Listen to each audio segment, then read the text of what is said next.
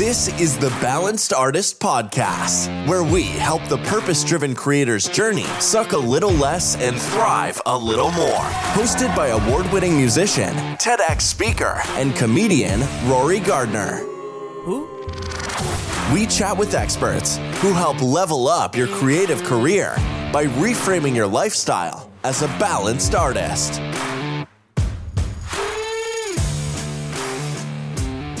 Hello and welcome back to the Balanced Artist Podcast.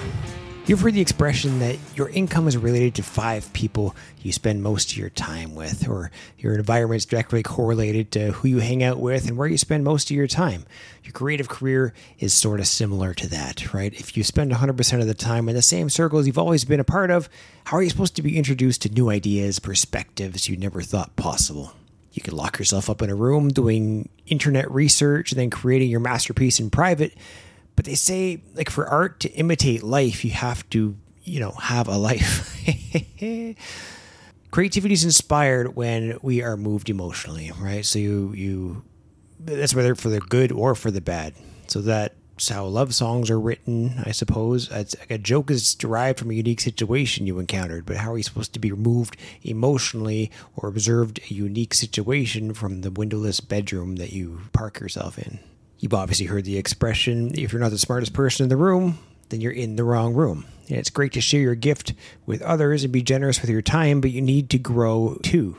You want to be surrounded by people who can lift you up from your current platform or push you out of your current comfort zone, and so you can see the world from a different lens. For years, I would attend these showcase events. Okay, I would showcase my talents to the talent buyers, and they would decide whether I was worthy enough to play their venue. There's trade shows like this all over North America, okay, and I got some decent gigs out of it, but the most value I took out of these things was the relationships with the people that I met there. So I would talk to like other performers, and I'd share stories, and we'd share contacts, and that's how I met most of my agents, and that I'm still with over the years. And just being in those rooms is how you expand your network and you see what else is out there in your field. You're probably thinking, I'm an introvert. I don't like people. Well, neither do most people, okay? Nobody likes people either. But if you're going to be able to connect with any human being, it's probably a group of people who do exactly what you do. I mean, there are these trade shows out there. There's tons for like photography or comedy festivals, and ones I attend are like showcase events for performing arts. Okay, it's just full of like-minded individuals just waiting to, chat you up and just connect on a different level. That I don't like small talk. I don't know about you guys, but like when I meet someone that does what I do, it kind of immediately elevates to medium talk. Or just deep. It's just cool to be other people that really understand what you're going through. So not only am I in rooms with the peers who can help elevate my career, but you're also in a room with people who are the earlier stages of their career that maybe would be grateful that you could share some of your own journey with and maybe show them the ropes. And the same is true for the people above your level, and you can observe what they do and what they've used to get to where they are. You can use that as fuel to help elevate your own situation. I remember years ago, I was hosting one of the showcase rooms at APAP, APAP, which is a performing arts trade show in New York City.